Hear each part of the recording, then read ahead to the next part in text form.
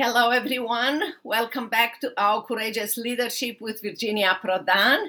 Our podcast is focused on you, training you to live a life of significance and success. And we are so delighted for you to send us your questions, concern, and the ideas about who you would like to have on our podcast. You can hear our podcast on Wednesday and Saturday at 10 o'clock Central Time and watch it on YouTube video.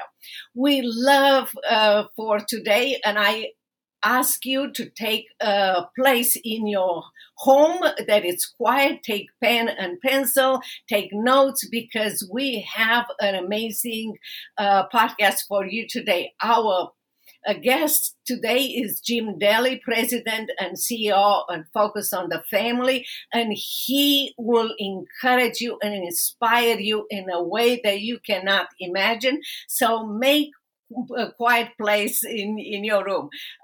Jim, thank you so very much for coming here to our podcast. I love you're not only the president of Focus on the Family, you are an author, a broadcaster. Your broadcast has been honored as a program of the year by the National Religious Broadcaster. You have an amazing influence over people all over the world. You have around 2,000 radio stations across the United States, and who knows around the world. So welcome to our podcast. We are so honored to have you. I was honored to be on your podcast, and I am so grateful you are here. Virginia, thank you so much. It was great to have you on the broadcast at Focus on the Family. People loved hearing your story, which is amazing. So it's an honor to be with you. Oh, thank you so very much. I love for people to see. He's talking about Saving My Assassin, and it's my memoir. And today we're going to talk with Jim about his memoir and how he influenced other people. So here is his memoir. It's absolutely amazing. I read it, and I hope you will read it, because it will encourage you that no matter what you think you have or you do not have, when you have Christ, He will make your life amazingly influential, and He will not waste any of your pain or sufferings. That is good. So, Jim, tell us how you started. You know you are the president, but your life was not easy at all. It wasn't. And I think the one thing that I had as a child was a bit of understanding that there had to be children that were worse off than me. I don't know how to explain that, but I always thought that although we were in poverty, my mother and father were very poor. I was growing up in Southern California. And, even for a year and a half, 2 years, I went to school in Compton, California, which by far is probably one of the most impoverished areas. Certainly at that time. I think it's improved a bit, but very impoverished. And so that was my experience. I mean, we were a poor white family living in a mostly Black neighborhood in Southern California. Yet at the same time, the Lord started working miracles. And, it took some crushing to understand God's truth and His value. And thankfully, all five of the children, I'm the youngest of five, but all five of us over about a 30-year period of time came to faith in Christ. And that's the amazing story. God cares about you. I think that's the core message of what I experienced in my life. He cares about you, and He wants to be part of your life. And if you let Him, He will take you in places you never thought you would go. That is so true, Jim. I love that you mentioned that, because many times I tell people when I go and speak, in the United States or around the world, that I didn't know my parents. I was like a slave in that house. I didn't know the Lord, because it was against the law in socialist communist Romania to know the Lord, but He knew me. And He brought me to Him. So no matter what you think that you have or you don't have, God loves you. You are so right about this. That's the bottom line, and I think, my mom was a tremendous woman. She had a great sense of humor. She was a waitress, all of her life as we spent time. She'd worked 2 or 3 jobs.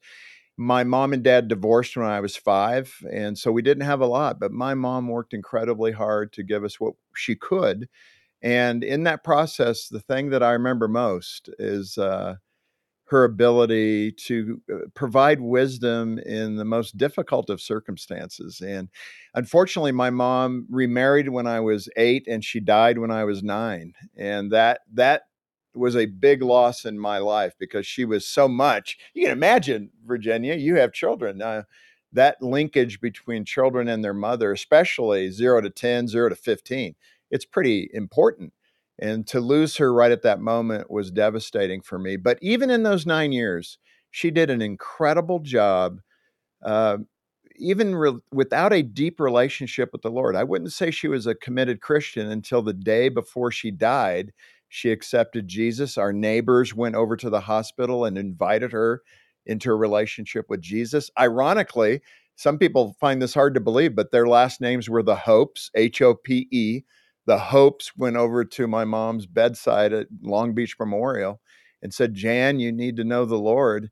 And she said, "Yes, I want to." But there was something in that. It's like my mom always believed in God. She just didn't have the structure, or understand how to do it. And I praise God for those neighbors who went and suggested to my mom that she needed a personal relationship with Jesus. And it clicked for her. She got it and she accepted Christ on her deathbed. And I don't know this for certain, but I think my mom kind of said, "Lord, can you take care of my kids?" We were 19 to 9 years old, all 5 of us. I'm the youngest. And I think the Lord just honored that commitment. I think He said, "You've given me your heart. I will take care of your children. I'm a father to the fatherless." And He did. That is so true, and how important it is as a Christian to go and visit someone, to go and share the gospel with people, if they are in good health or in bad health in the hospital, and how their actions and desire to share the Lord change the future of your family. So true. And I think, what the Hopes did it was so powerful was they engaged us. They had us over to their home on Christmas and Easter. They'd take us to church. We didn't attend church as a family, but they made sure that every Christmas and every Easter, they'd have the Dalys over and to church with them.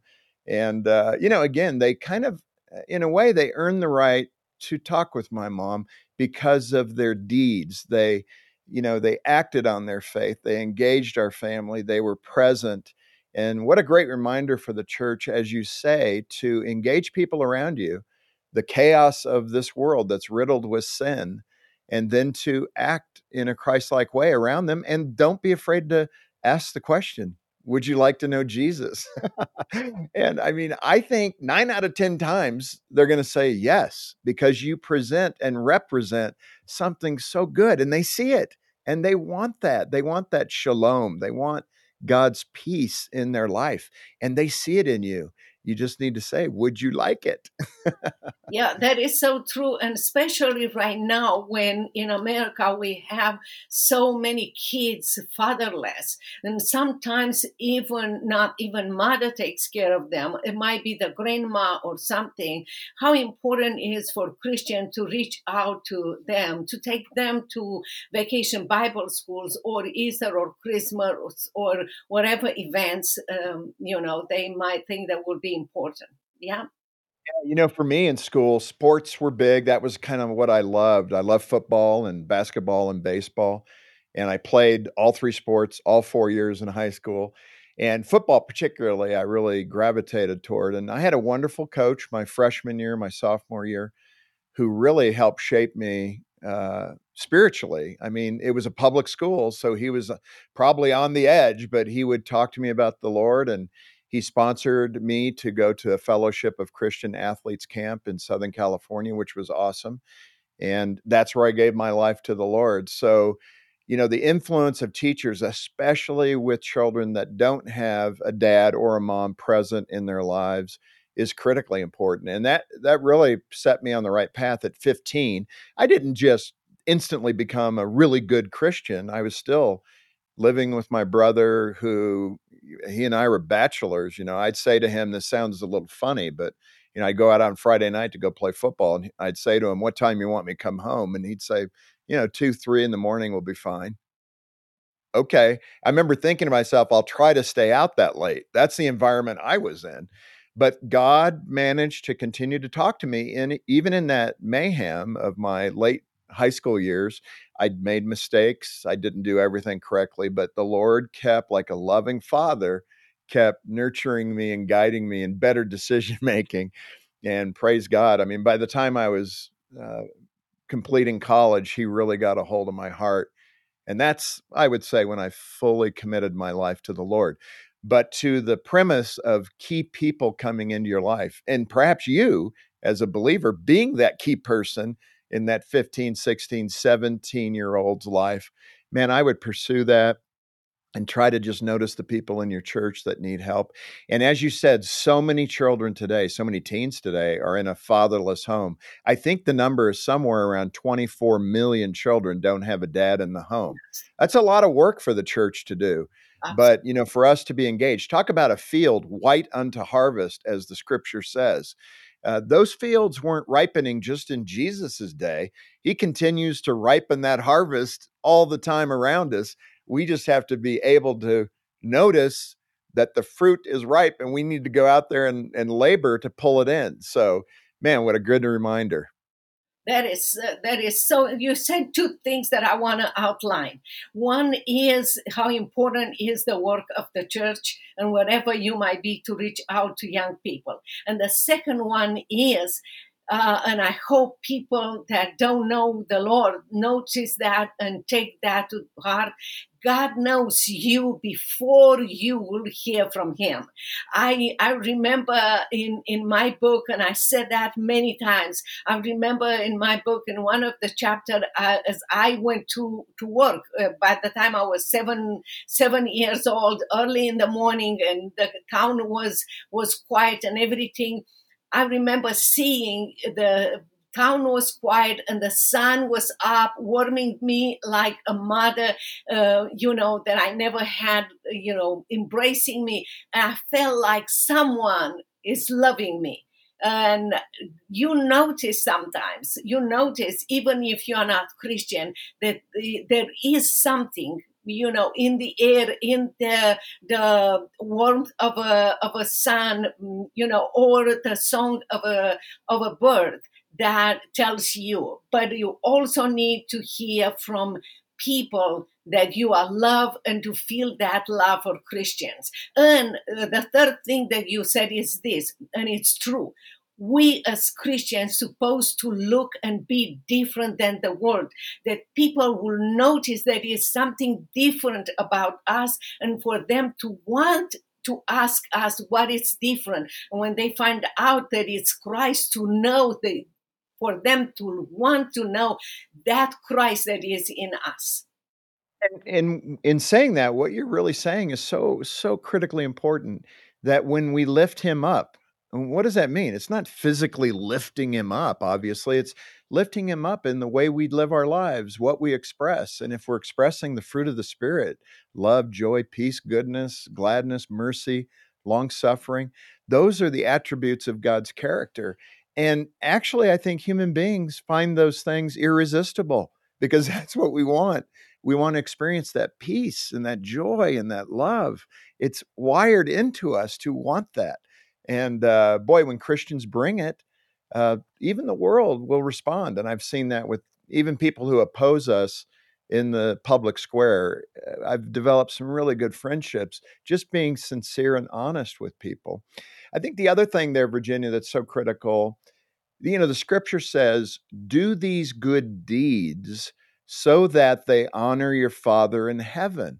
The word of God's really important. You've got to pay attention to the nouns and the verbs, right? So Yes. when he says that, he doesn't say, you know, talk a lot about me so they will honor me. It says, do these good deeds. And so even though I'm in talk radio, Focus has a whole portfolio of things that we do to engage the culture, like foster adoption and saving the life of a baby, saving a marriage. And that's what brings me, the right kind of pride in what I'm able to do and what the staff and the team here at Focus are able to do. We want to do these good deeds so others will see God lifted up in that. It's not to our glory, but we want to give our life to something bigger than us. And that's what you've done. Your story is so amazing. I'm so encouraged by you. I didn't face those kinds of things. I mean, I didn't have a communist regime around my neck and all the mayhem going on that you had. But you know what? We share in difficulty and in sorrow.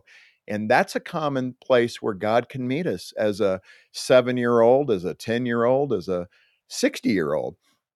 There's something special about suffering that we in the West, I know you understand this because you lived it. We in the West have less understanding of it because we have so much. But suffering in a weird, odd way, it with the right attitude brings us so much closer to God because we understand how we need to depend on Him. And sometimes in the West, we're so spoiled, we think it's all within our control. Guess what? It's not. That is correct. What would you say to a 7 years old or 10 or 16 years old that might be in a difficult situation, maybe feel alone, looking back at your life and say, look, I was in your situation and now God put me to be a CEO of a powerful Christian company that changes lives every single day. How would you encourage them? Yeah, probably a couple things. One, I don't want to be oversimplistic, but that covers a lot of territory, what you just said. So, for the child that feels alone, maybe has lost a parent, either by death or by divorce. So often after divorce, fathers particularly make a lot of promises that aren't kept, that they'll stay in touch, that they'll be involved, and children never hear from them again. It's terrible. And it leaves such a hole in a child's heart. So generally for that child who has that hole for whatever reason, first, I just pray that somebody will come along and be that special friend to you and that it will be healthy spiritually, intellectually, emotionally, and healthy physically. So there's no craziness with that. And I experienced that. And I so appreciated Coach Paul Morrow, who kind of took me under his wing, had me over to his house for taco night, and they were engaging me. I was the only one there. They didn't ask a lot of other people over. They just wanted me to feel that they noticed me. So I hope an adult in your life can do that, and hopefully somebody in church. The other thing is a little more practical that seemed to work for me. I had a hunger for school. I wanted to make sure that I had food. I mean, it's a weird thing to think about at 9, 10, 11 that you start going, okay, who's going to take care of me? I didn't have anybody, and my siblings weren't really in a place where they could take care of me. So I knew that that wasn't the answer. So I felt lonely when it came to my well being. And I think that motivated me to do well in school, to be prepared, to be motivated to go on to college after I finished high school. I didn't have anybody prodding me. I just knew I had to get that done in order to provide for myself. And that's not a bad thing. And I think that motivation, if it's turned in a positive direction, gave me the discipline to be able to prepare and to do the things I needed to do for study and for getting ahead, if that's the right term. But I think the Lord used that discipline in me to pave the way for some of that success that I've been able to experience. It all comes from His hand. It's not me. I am the average IQ in every way. But I do think the Lord can use those experiences to honor Him. And I think for us as the orphan child or the bewildered child, um, keep pressing forward and try to always do your best. And God will honor that in incredible ways. That's been my experience. That is has been my experience too, and I always encourage people. Yes, I was like a slave. I had I was giving something to do and no instructions, and then I knew that if I don't do it, my body is going to suffer, or I'm not going to receive food for lunch or dinner or something. But out of that, God created in me an amazing work ethics. Even now, I have maybe a few minutes to worry about how am I going to do, and the next thing is I have a desire to find solutions. I don't stay on victim. I need that's part of how God transformed that horrible situation into something that paved the way to my success too. So I hope and I encourage people that to follow that and see. Maybe right now it's difficult, but see and be encouraged that one day they will see how God will be able to transform those hardship into something beautiful in their lives. Oh, good. Virginia, let me add this because it's so important. I was just at a conference on mental illness last week, and there was a psychiatrist there, a Christian, who was talking about some of the research that he's done, and he's an expert in catastrophic events, school shootings, hurricane, those kinds of things where human beings go through traumatic experiences. And he said that in his research, he found one element that helped human beings overcome those events in astonishing ways. And I was surprised. It was humility. And when he said that, I thought, wow, humility. He said, yes, if a human being possesses humility, they have an astounding capacity to get through difficulty, even catastrophic difficulty. And he went on to explain that humility gives you the introspection, looking inside, to know that your circumstances are probably nowhere aren't as worse off as anyone else. And then externally, you have empathy for people who are suffering.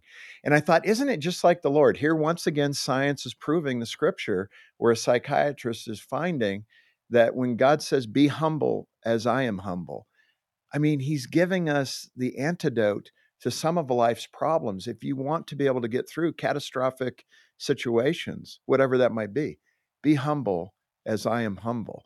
Isn't that amazing? To me, it just proves God's existence and his desire Absolutely. for us to live a life that honors him. Absolutely. It's like, to me, many times I said, God takes our misery and transform into our ministry, because we Mm. walk that way and we can see. Sometimes you can see suffering even if people don't express it. Sometimes you can notice that because you have been there, and God puts compassion in us to have compassion to others. It's so true. Let me ask you this: the society has been changing in America, and you notice and you see a lot of things like, I am amazed and encouraged by a young student in North Dakota who shared the gospel with others at school, and the school suspended him for 3 days. What would you say to students? What would you say to teachers and administrators in those situations? Well, I appreciate the question, but certainly you, Virginia, coming from a totalitarian regime, understand this probably better than I do. But what I do see spiritually is the fact that the founding fathers created an amazing Constitution and Declaration of Independence that recognized at our core we needed freedom of expression. And it's tied to such godly understanding. You know, even God Himself says, choose. I'm not going to make you choose me. Choose yourself. And one path leads to life, the other path leads to destruction. And you know the impact of a totalitarian government that says, no, you have no choice. You have to believe this way, or you may, in some circumstances, have to give up your life. I mean, the fact that human beings could demand that of other human beings. And I think what we're seeing in the US is this attitude of totalitarianism that if you don't believe the things we believe, then we're going to punish you. Now, the great news is courts so far, courts seem to be willing to defend liberty right now because the Constitution's pretty clear. You have the right to think and do as you please. And on the do part, as long as it's legal, you can do things. You can assemble, you can say things, you can be at school and talk about God. And so often, these administrators in schools and these lawyers and organizations like the ACLU that want to intimidate these school districts are the ones that are applying this illegal pressure, in my opinion. And I'm hoping that by flexing the muscle of expression and religious liberty, that these brave people, whether they're children or adults who are being fired from their job or whatever it may be, that working those cases up through the courts will establish once again a firm understanding of the freedom of expression as in the First Amendment. So that's our only hope. If the courts fold and start deciding against the freedom of expression and freedom of religious expression, we're in trouble. But let's pray that the Lord helps them to see the wisdom in honoring the foundational documents of our country so that we can continue to express ourselves. And I would say be praying for this country that the Lord will open more hearts and minds to the reason we need the freedom to say what we think. And maybe, too, for we as the church to be willing for others to express themselves, even though we may disagree with them. But man, the Lord was super, super willing to talk and to meet with people that didn't believe in him. And the irony is, through a lot of questions, he was able to lead people to him when he was given that opportunity. So true. And this is a great opportunity for us to exercise our faith. And many times I am thinking, and I experience that in my life. Sometimes it can be just a test. Those administrators or the government or companies might want to see how far they can push to intimidate us.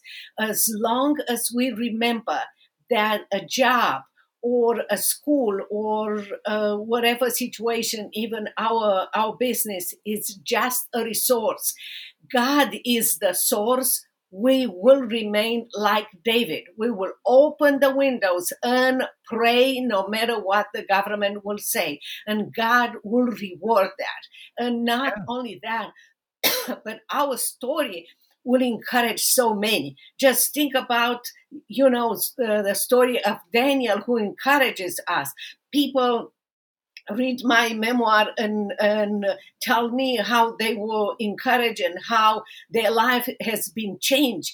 And I'm sure your readers say the same things about your memoir. So many times God puts on in a situation because God wants him to be glorified and to see that yes, it is possible to stand up on God's principles and to win on God's side.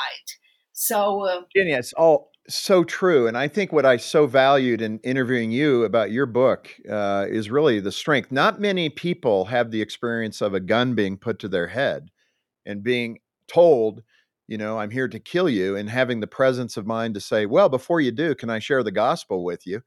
That's a true test, and you passed it. And I am super impressed that you did. And it's such a good model for those of us who haven't had that situation yet, but we may get to that point. And are we willing to put it all on the line?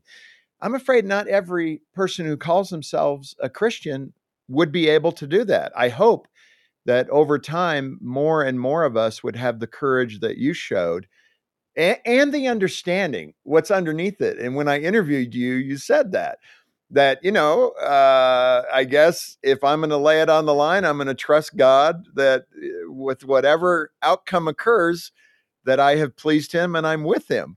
And man, that's how we have to live our lives. That even if you take my life, I'm in a better place than you are, right? yes, yes, That just takes a lot of maturity. And I think, Virginia, in this country, at least in the West, I think what I am concerned about the most is that we're in a fork in the road with the church, some wanting to go to battle with the culture. And I think that's a mistake. And I think the other side is to simply represent Christ solidly, calmly, confidently and to challenge those who are coming at us to think about what they're doing and to hopefully be able to lead the blind spiritually into sight so that they can have and experience a relationship with Christ.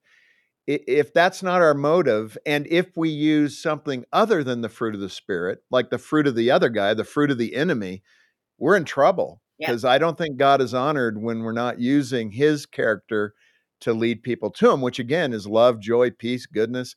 And as I said to a secularist one time, I was having lunch with him. It was actually David Horowitz. He's a secular Jew who fights from the right now. He was a man of the left, but now he fights, judiciously from the right, especially on education. But we're at lunch and I said to him, we know we're in an alley fight. And I said, but we are not fighting with switchblades. We're fighting with the fruit of the Spirit. And I remember he pushed himself back from the table and he said, wow, those aren't very good weapons. And the irony to the Christian is we know they are exactly the weapons Christ equips us with, but the world doesn't fight that way. That's the whole point. Yes. He fights with love and with redemption. The world fights with anger and with a lust to kill you. Yes, you are so correct on that. And reminds me of Proverbs 21:30. There is no wisdom, no insight, no plan that can succeed against the Lord. And David said, Lord, fight with those who fight against me. Psalm 91 tells us to remain under God's wings and do what God is asking us to do. We don't fight for victory. We fight from victory because Christ already won. We don't see the victory in front of us. We see the evil one screaming, doing great things. But God said, share my love to them so they can be brought to the cross. You are so correct on that. We are not called to win an argument. We are called to win much more, to win the soul of the ones that are prisoners in the evil tent. And what a joy is to see a person coming from the evil tent to Christ. It's nothing better than that. And I hope that by exercising every single day faith, the American people will wake up and realize we never experienced that. We have to be patient with ourselves. God is patient with us, and we will win this battle. Yeah, so true. And the bottom line is don't give up God's character in the struggle. If you do, you're out there on your own, and that's not a good place to be. That is so true. I love the conclusion that you had it. Thank you so very much, Jim, for being here, for so much encouragement. And I hope people take your encouragement. Tell us and tell our audience, where they can find you. The easiest way is focusonthefamily.com or 1-800-A-FAMILY. And we're here to help. That's our goal and mission, is simply to help people have stronger marriages, be a better parent, pass on the faith to your kids, and be there to help you in a time of crisis in those endeavors. Thank you. Thank you so very much. Thank you so very much, everyone, for turning again to our Courageous Leadership with Virginia Prodan. I hope you took notes. Everything that Jim Daly shared with you will have the podcast Wednesday and Saturday at 10 o'clock Central Time. We love for you to send us your questions, your concerns, and we will be more than happy to answer everything that you will give us. Our podcast is focused on you, to teach you and train you to live a life of significance and success in Christ, to be victorious in this spiritual battle that we all are part of it, and we can be victorious. Until next time, God bless you. And don't forget to support our podcast and send us your questions. Thanks again, Jim, for your participation. God bless you. Thank you so much. Good to be with you. Thank you.